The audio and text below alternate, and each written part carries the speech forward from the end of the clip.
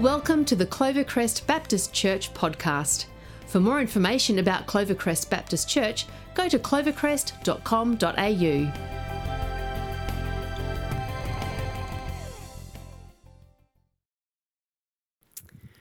I wonder if you've come across the idea of mission drift.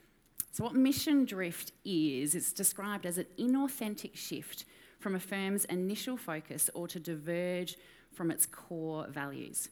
The idea that when an organisation over time shifts away from its initial focus and values and ends up in a different place to where it kind of thought it would be from the origin. An example of this is actually Harvard University, a great university. But when Harvard was founded, the founders actually intended that the goal was at the end of education that people would know God and Jesus Christ. Now, Harvard is a wonderful university, but I would dare suggest that that gospel focus has actually been replaced with an academic focus, and that's a mission drift. Another example is a man by the name of George Williams, who in 1844, he decided he wanted to start an outreach to the men on the streets of London that didn't yet know Jesus. And so he started the Young Men's Christian Association, which became known as the YMCA. Now, the YMCA was a gospel movement trying to help people come to know Jesus. If I go to the YMCA today, pretty much that'd be for kind of some sort of sporting activity. You wouldn't really see me there, you'd see Mike, not me. The YMCA has had a bit of a mission drift in time. Or maybe you can think of a group or an organisation, something you have been part of that, although you started out in one direction, over time values and things have shifted and you find yourself not where you once thought you would be. Now, I want you to hear that innovation and change are really good. In fact, one of our 5 vision priorities is innovate. We love innovation and changing. However, if change means that we move away from our core values and our beliefs of what we hold to, then it's actually a mission drift, and it's not what we're after. So how do we as the church stay on mission and avoid mission drift? Well, we need to know our mission, and then we need to regularly check in to make sure we're on track. Now, here at Clovey, we know our mission. We know what it is. It's loving God, loving people, and making disciples of Jesus together. That is our mission. That's what we exist to do. So we need to know that. And our 5 vision priorities that we spent this time in the last 5 weeks looking at are really the things that we're committing to as the people of God, to go deeper in and put time and energy and effort and resources into. And as we follow those 5 vision priorities, our hope and dream is that we stay on mission and we do all that God has for us. But we need to be aware that we've got to stay on mission and avoid mission drift. And so to avoid mission drift, we need to know our mission and keep regularly in check. And that's where this new series comes in. So today we're actually starting a new series in the book of Titus. And this book is a great opportunity for us to sit in and learn information and ideas and helps on how to stay on mission. This book of Titus is going to help us know what does it mean to stay true, hold to our true north, and not end up drifting away, but stay on to everything God has for us. And I love this book right from the outset. Paul makes it clear that he knows who is the one true God. He actually makes it really clear that he holds on to God as truth. Verse 2 says, "In the hope of eternal life, which God, who does not lie, promised before the beginning of time." I love this. Paul makes it really clear. God, he doesn't lie. He keeps his promises. He's the faithful one. And Paul's saying he is the true north. And I wonder, before we even delve into the Titus and the how to stay on mission, I wonder today, is God your true north? Is God your true north? I actually believe whether we're online today or in the room, that's a question we need to ask. Is God our true north? Because I wonder if there's some, if you were honest today, that maybe rather than holding true and looking to God and following him, you found yourself drifting. You found yourself focusing on other things, maybe looking to other things. But if we're going to live the life God has for us and everything in fullness, God is the one true north. We can't get past that. He is the one to hold on to. So I want to encourage us today, if we find yourself in a position where, if you're honest, maybe God isn't your true north, what would it look like to reorientate yourself back to him? Because the invitation is always there. It is never too late to reorientate ourselves back to him. To say, yes, I want to follow you as my true north. I think that's a really significant question in this series for us to ask. Is God our true north? I want to just pray actually before we go further. Lord God, I thank you for who you are. I thank you that you are the one true God. And I would ask, wherever we are today, that you would reveal to us if we've actually shifted off and we're not holding to you as the true north. Maybe we're yet to choose to follow you. Lord, I pray today you would speak to us in power. Show us what it looks like to reorientate ourselves to you as our one true north. In your name we pray, amen. So what's in the book of Titus? What's it all about? Well, it's a letter written by Paul to Titus. And Titus was a convert from the Gentiles, and he was in the island of Crete, which is in the Mediterranean. And Paul writes this letter to Titus, and verse 5 is a great help as to why the letter was written. Paul says, "The reason I left you in Crete was that you might put in order," or other versions say straighten out, "what was left unfinished and appoint elders in every town as I directed you." So Paul's saying to Titus, look, here's the deal. I need you to straighten out the churches in Crete. I need you to make sure they're on track, that they're not going to end up with mission drift. They're going to stay on track. And what Paul talks about is about living a holy life, avoiding false teachings, and asks him to get some leaders together so as the church, they can stay true and avoid mission drift. Now, I recognise that we are not Paul or Titus. We are not the church in Crete. But we are the continuation of God's church. We are absolutely the continuation of God's church. And if God is going to speak to us, we need to have a posture where we say we're going to listen. So I actually believe if we want to see our vision that we have for Clovey to be able to see all people come to know Jesus, we need to come back to the Word and listen and say, what God do you have to teach us through this book today? Now, as we start in chapter 1, verse 5, there's a title that says, Appointing Elders. And yes, this section is very much about elders and leaders, people in authority. But it's actually more than that. It does align with some of the teachings we see in 1 Timothy chapter 3. So there's similarities. It really does speak to people in leadership.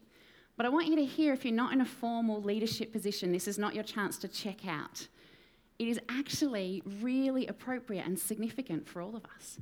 Because while we might not be in a formal leadership position, it's actually about when we are in a place where people can see us, when we're in the public eye.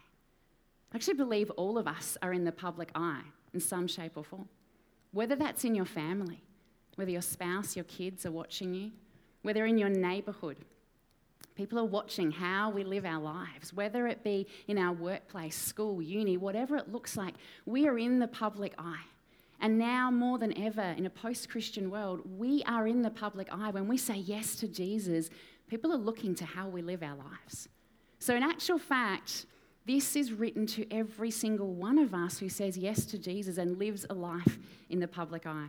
In fact, Walter Liefeld states these characteristics are not intended to be unique to elders, for in one form or another they describe the ideal character of all Christian men and women.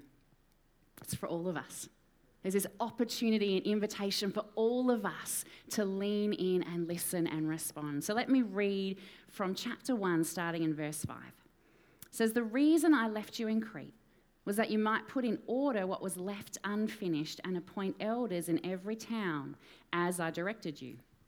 An elder must be blameless, faithful to his wife, a man whose children believe and are not open to the charge of being wild and disobedient. Since an overseer manages God's household, he must be blameless, not overbearing, not quick-tempered, not given to drunkenness, not violent, not pursuing dishonest gain. Rather, he must be hospitable, one who loves what is good, who is self-controlled, upright, holy and disciplined. He must hold firmly to the trustworthy message as it has been taught, so that he can encourage others by sound doctrine and refute those who oppose it." Okay, I've got to be really honest with you here. When I read this passage and thought as a pastor and leader in this place, I was like, whoa, that is too hard. Seriously, the bar is set up here and I'm not going to manage that. You know, this call to live a blameless life, one where my children are not wild and disobedient, one where I have self-control. And all I thought was, I am so glad you don't live with me. Let me tell you, the bar is high, yeah? But we need to hear that this is actually within the bigger story of God. This is part of God's bigger story. We have a God who loves us, who forgives us, who is for us, who gives me second chances. And I love that. This call that we have on our lives sits side by side with all the other verses in Scripture. Things like Ephesians 2 that says, "For it's by grace you have been saved through faith. And this is not from yourselves, it's a gift of God, not by works, so that no one can boast." We cannot attain perfection. Only God is perfect. And I am so grateful that He has enough grace and forgiveness for me every day. Amen? Amen. We need Him. So yes, we are not expected to be perfect. However, He does call us to more. He calls us to so much more. He calls us to live a life where we stand out for the right things and we live a life around what matters most. You see, we live in a tension where our God loves and embraces us and welcomes us, and at the same time wants so much more for us. He wants to change us and enable us to become more like Him. Because the reality is there's more. In fact, when we say yes to Him, there is a different standard. When we say yes to following Him as our Lord, He expects us to continue to follow Him and worship Him and want to know more and be transformed by Him because people are watching. And while we sit in that tension of being loved, there's more. And I want the more. I want to learn more and know more and live the life that He's called me for. But what I want us to hear is what Paul is writing. It's not a list we have to tick off, but I want us to understand the heart behind what Paul says. Because if we listen to what Paul's writing, it really boils down to two things: what we love and how we live. What we love and how we live. See, Paul calls us to love. He calls us firstly to love God. To love Him and worship Him and love the things that He loves. And then secondly, as we read, we see that He calls us to love our spouse. If we're in a married relationship, Paul says, actually, you need to love your spouse in the way you speak of them, in the way you speak to them, in how we honour them, to love our spouse and fight for our marriages. And then he calls us to love our kids, to love our families, to love our children enough that we'll invest time and effort and energy in a framework that helps them to learn and grow and come to know Jesus, give them opportunity to learn and grow in a healthy home. Now, it's important not to get stuck on some of the words, because when it says a leader needs to have one whose children believe, you could get thinking, well, I can't control my child's decision of faith. It's not actually saying they have to be a Christian. In fact, the word believe is better translated faithful or reliable. It's our role as the parents to teach our children how to be respectful and reliable. It's our role to set up a framework which teaches them about Jesus. We can't control their decisions. We can pray for them. But what we can do by loving them enough is put in time and effort and energy for our families. There's a call to love our families. And then there's a call to love others. To love others enough that we open our homes, we welcome people into our homes, our lives, to our dinner tables, and we say we love people. We're called to love. And then this flows out in how we live. We're called to live a life that is not overbearing, that is not quick-tempered. It's without drunkenness, without violence, and without dishonest gain. Instead, to live a life of self-control that is holy and disciplined.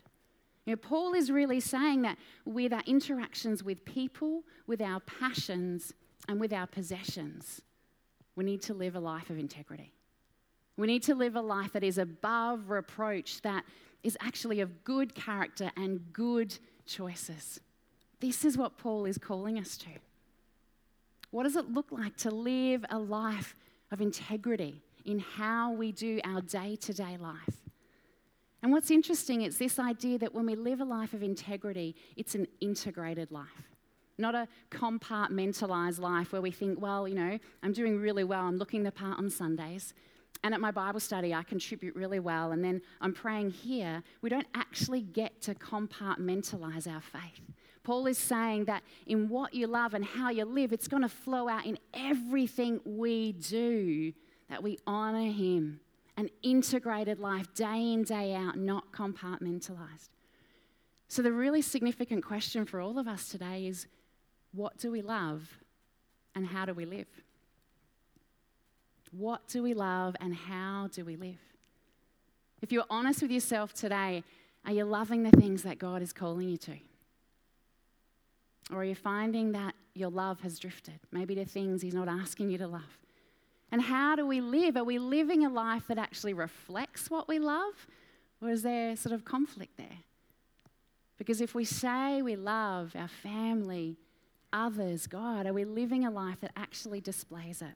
That is the call that Paul has for us. And a risk can be, as I said, we get this list and we tick it off and we think, yep, I've done that one, and become quite legalistic. And in actual fact, Paul speaks against this later on in Titus.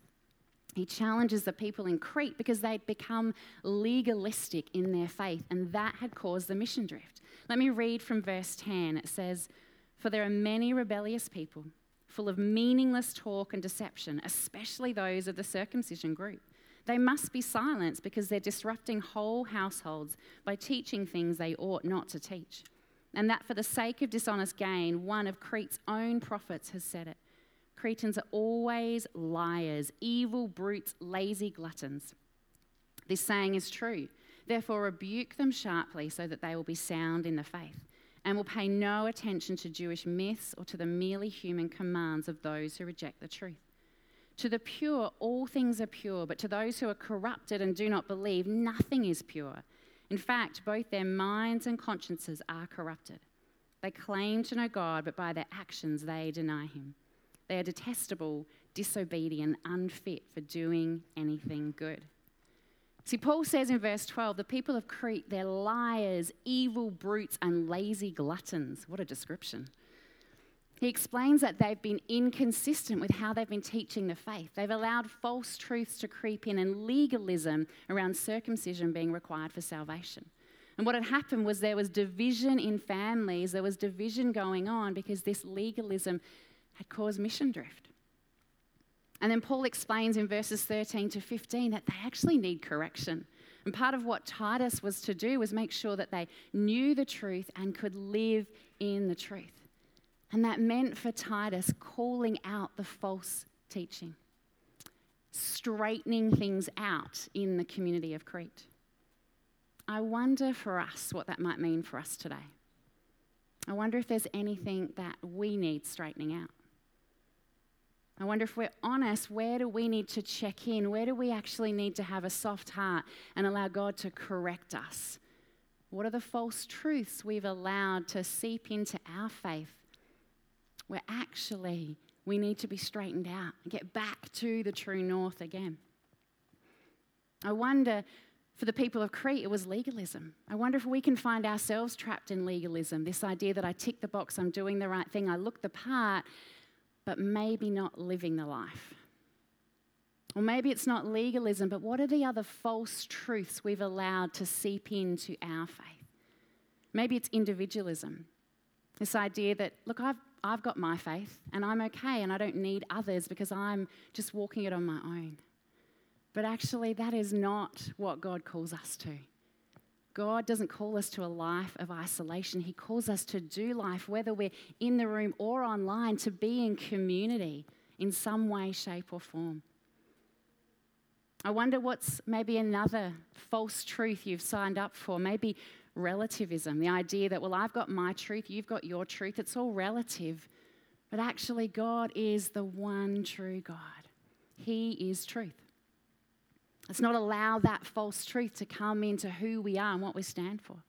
Or maybe it's a false truth of materialism where you find yourself looking to possessions and experiences to fill that gap, to make you feel content and live life in such a way that you're looking to possessions and experiences. And that's a lie. That's a false truth that'll actually bring contentment. We need to get back, maybe get straightened out, get back to the true north and know, is there anywhere today that we need to be straightened out? What is God saying to us? How are we going to respond? Now, Paul finishes this chapter with such a powerful challenge. In verse 16, he says, they claim to know God, but by their actions deny him. They claim to know God, but by their actions deny him. I wonder if that could be said of any of us, that we claim to know God, but by our actions we deny him. I would hate for that to be said about us. Can we see how significant, how important it is, the life we live, the actions we choose, the character we have? It speaks volumes. We are called to live a life of integrity. Are our actions going to honour God or deny him? It's worth considering. Because, as an organisation drifts, as they enter mission drift, very rarely is an organisation heading and then it's a sharp right-hand turn. It's a little decision after another one after another, little bit, step at a time, and they end up in a different place. Dr. Wes Stafford, who's the former president and CEO for Compassion International, says, I can think of many Christian organisations that have lost their spiritual commitment. I can't think of one secular organisation that found its way to a Christian commitment. Any leader who inherits a strong Christian commitment must shepherd the culture and steward that commitment. See, the problem occurs in organisation when they stop shepherding and stewarding and investing in that Christian commitment. But just little decision at a time, just overlook that thing. Oh, that won't matter. Stay silent on an issue that matters. And then eventually, mission drift occurs. The same risk is for our faith. That little bit at a time, decisions we make to let that go, to overlook that, to not speak up when it matters, and we start to drift. It said the standard you walk past is the standard you accept. What standard are we going to accept? Little decision after little decision is what causes the drift. And eventually, if that happens in our Christian faith, we no longer look like the people of God we're called to. It's a challenge and an opportunity for us to consider what we love and how we live. I can remember back in the day, 19-year-old me, I was here as a young adult. I grew up in this community. And I can remember it was our young adult life group up in the West Lounge up there many years ago. And I remember our leader saying to our life group, how are you going to make sure that you hang on to your faith? How are you going to make sure that you don't drift and fall away? Because our leader was speaking to us about the fact that the reality of the stats, a number of us would fall away from our faith. In fact, if we look at the research now in 2019, Barna Research will say that 64% of young people will fall away from the church. And so my leader at age 19, she said to me, how are you going to make sure you don't become a stat? How are you going to make sure you don't drift away? And so we sat there as a life group and we mused. We were like, well, we'll read the Bible and we'll come to church and we'll pray. And I love what our leader said to us. She said, if you're going to make sure that you stay on track and that you hold to the true north and you don't drift, you need a daily encounter with Jesus. You need a daily encounter with Jesus. A daily encounter with the living King is what keeps us in check. Because when we have a daily encounter with him, we're listening, we're responding, we give him opportunity to straighten us out along the way. We're checking in day after day after day with the living King and experiencing him. That is going to help us stay holding on to the true north. That will stop us drifting away. Walter Leafield says, spirituality is not to be measured in terms of Bible knowledge, pious prayers, or attendance at religious gatherings. Spirituality is a matter of the extent to which the Holy Spirit is motivating, empowering, and changing our lives. The choice is ours to consider, are we going to have a daily encounter with God and allow His Spirit to empower and equip and change us? Because when we meet Him every day, that's when we stay with Him, falling in love with Him, we stay on track. The opportunity is there for each and every one of us. A daily encounter with the living King.